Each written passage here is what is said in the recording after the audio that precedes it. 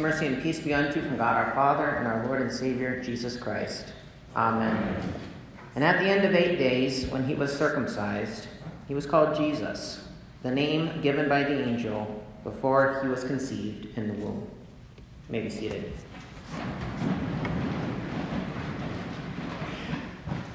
The Old Testament ceremonial law is referred to as a shadow of the things to come, but their substance is something, or rather someone else.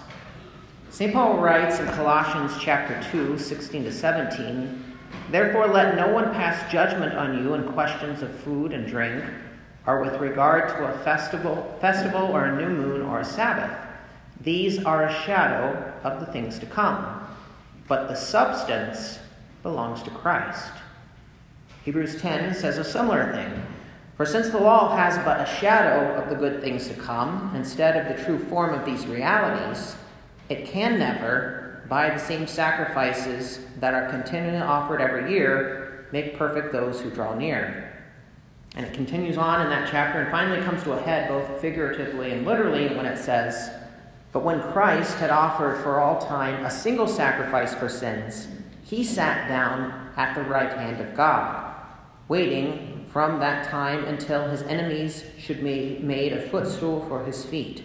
For by a single offering he has perfected for all time those who being sanctified." So we see that shadow language, we see that substance language, we see all of those things coming to a head in Christ. And then in Hebrews 8 really hits this home and sums it up well when it writes concerning Christ. Now the point in what we are saying is this: we have such a high priest, one who is seated at the right hand of the throne of the majesty in heaven, a minister in the holy places, and the true tent that the Lord set up, not man. For every high priest is appointed to offer gifts and sacrifices. Thus it is necessary for this priest also to have something to offer. Now if he were on earth, he would not be a priest at all, since there are priests who offer gifts according to the law. They serve a copy and shadow of the heavenly things. For when Moses was about to erect the tent, he was instructed by God, saying, "See that you make everything according to the pattern that was shown to you on the mountain." But as it is, Christ has obtained a ministry that is much more excellent than the old, as the covenant he mediates is better, since it is enacted on better promises. For if that first covenant had been faultless, there had been no occasion to look for a second. So with all that theology of the Old Testament ceremonial law, that brings you to today, this first day of the new year, and this day in the church year, the circumcision and name of Jesus. So you see then, when Jesus is circumcised, that the substance of the law has come, and he fulfills all that was as a shadow, pointing to and anticipating. So listen again to that gospel reading. St. Luke wrote, "At the end of 8 days, when he was circumcised, he was called Jesus, the name given by the angel before he was conceived in the womb." So when Mary and Joseph brought Jesus to be circumcised, they were doing what good parents do. They were following God's word in their lives. On the 8th day, a boy was to be circumcised as God commanded for this temporary thing which would point to a future thing. They were following God's law, and Jesus was born under the law, even though he himself is without sin. Although I will say, at that bulletin cover for today, the guy doing the circumcision, he's got a weird look in his eyes, and that knife he's holding is a bit ominous.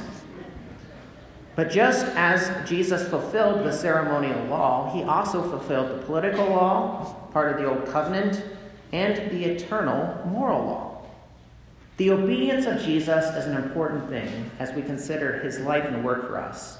It's total, it's active, and it's passive. You learned that in confirmation class, right? The active and passive obedience of Jesus. We see that the Lord entered into his creation. He fulfilled the same law which was given to man, given to his creation, and the law which condemns man who has sinned against God and fallen short of God requires and commands. He did this, all in his whole person as God and man. He was perfectly obedient to God's law, even as himself is perfect. He did this all as well, knowing the price that must be paid and the pain which must be endured, even as an 8-day-old infant. He's suffering. Yet he went forth. He did as he was commanded by the Father.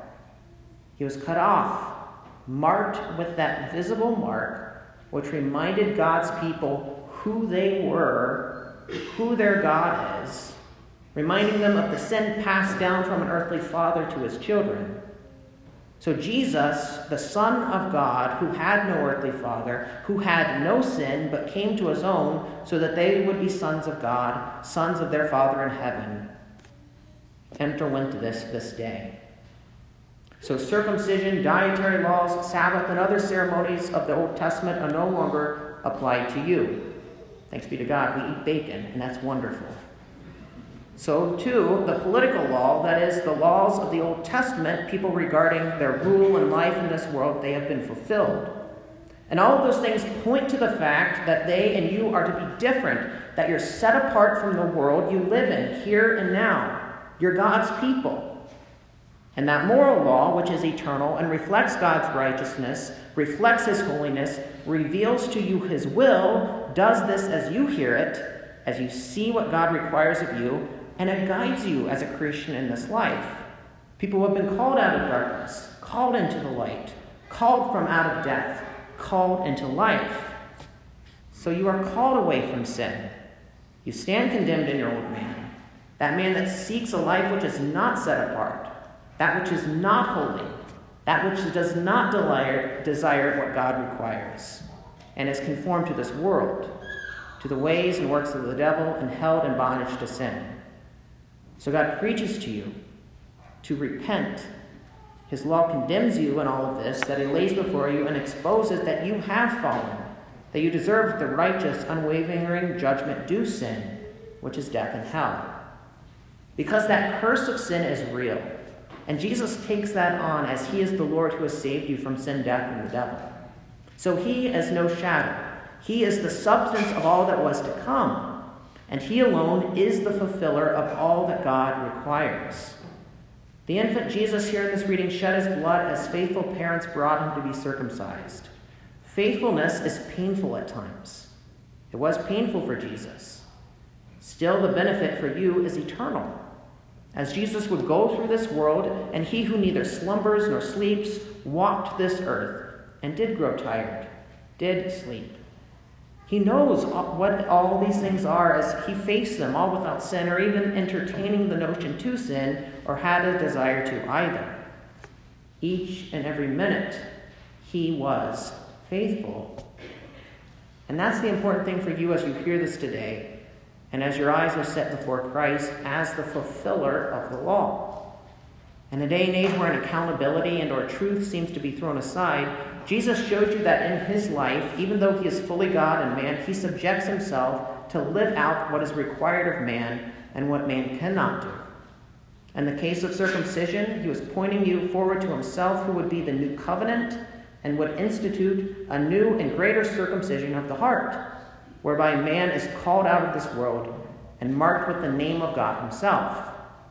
Holy baptism. So in holy baptism, God has covered you with Christ, and you have all that he's done.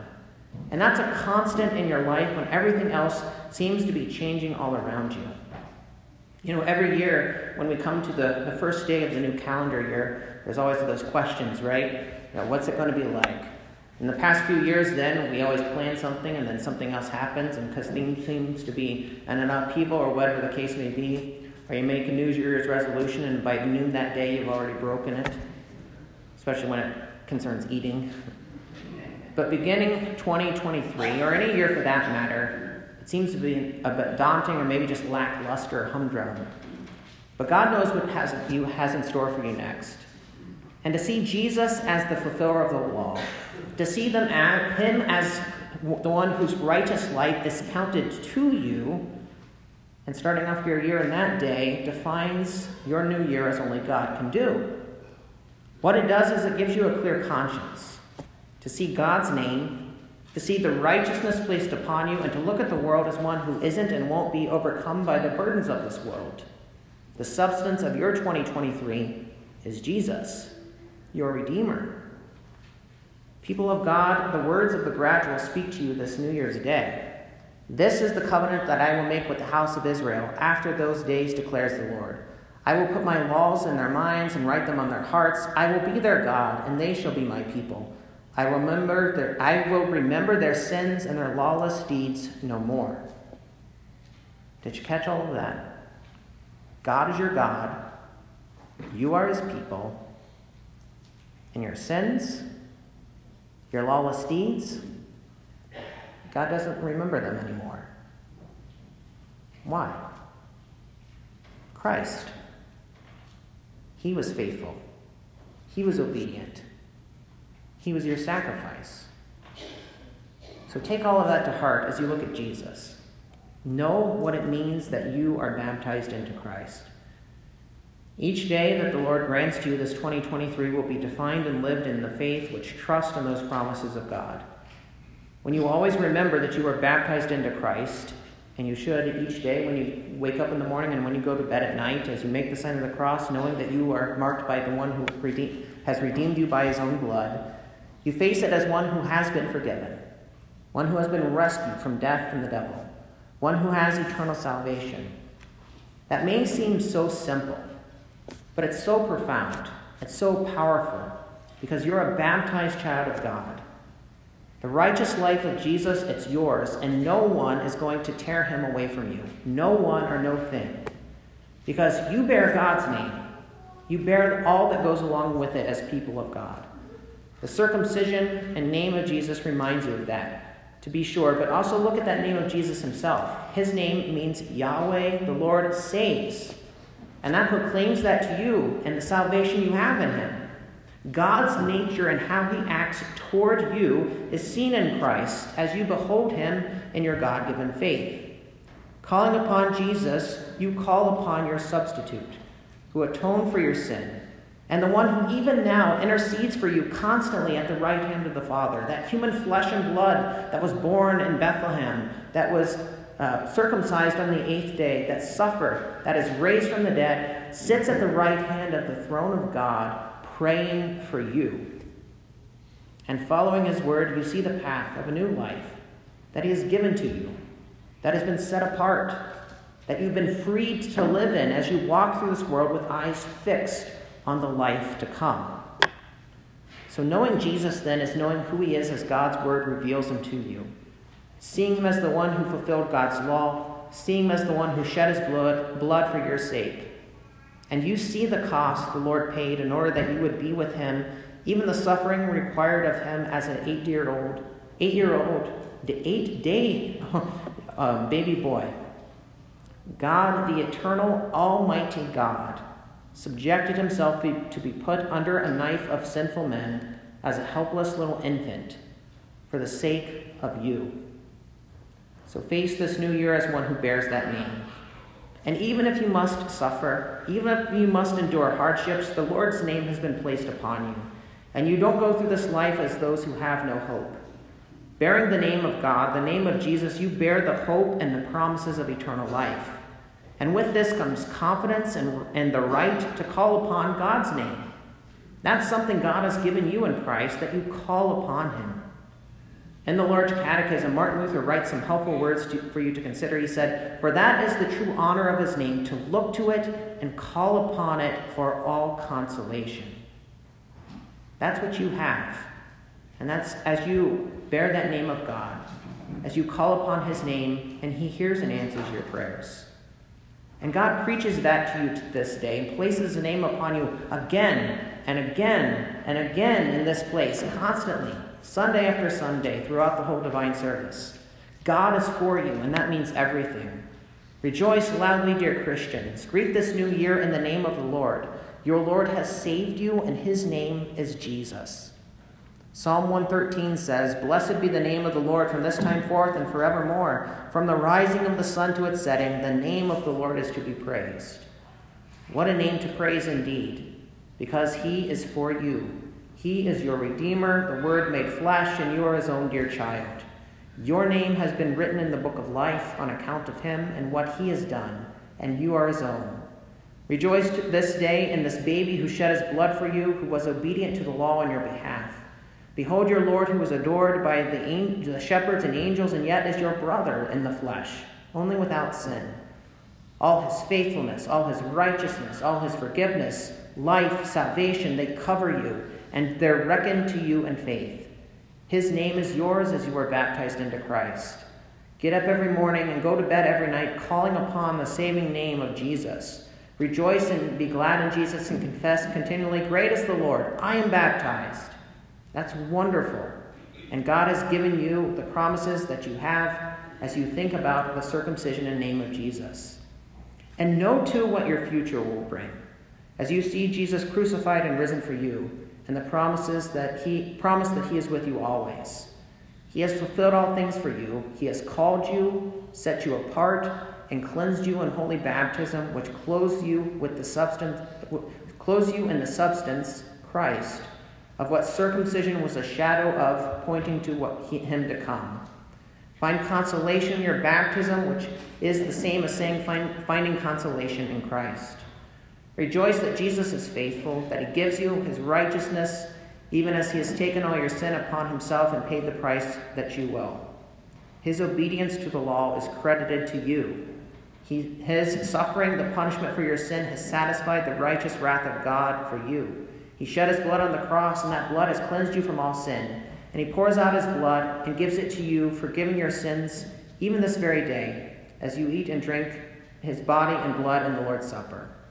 So what your future holds then is that you are a child of God. You're a child of God now, this very day, this very first day of the new year. And you will be a child of God forever, even into life lasting, even whenever that day comes when you should breathe your last breath on this earth, or if Christ should come before then. When the Lord raises you up, you still are a child of God. And you will always be a child of God, baptized into Christ. That's who you are. That's who your Lord is. That's what he has done for you, what he continues to do for you as you bear his holy name, which has saved you. So know with certainty that you are an heir of eternal life. Know whatever comes your way, the Lord is with you. Know that he will not let you stumble or fall, but will instead guard and keep you to the day when all tears, when all sorrow, when all sin, when all death are long forgotten. And call upon his righteous name that he has placed upon you and still places upon you today. Your Lord, who has fulfilled all things, says to you, the Lord bless you and keep you. The Lord make his face shine upon you and be gracious to you. The Lord lift up his countenance upon you and give you peace. Amen.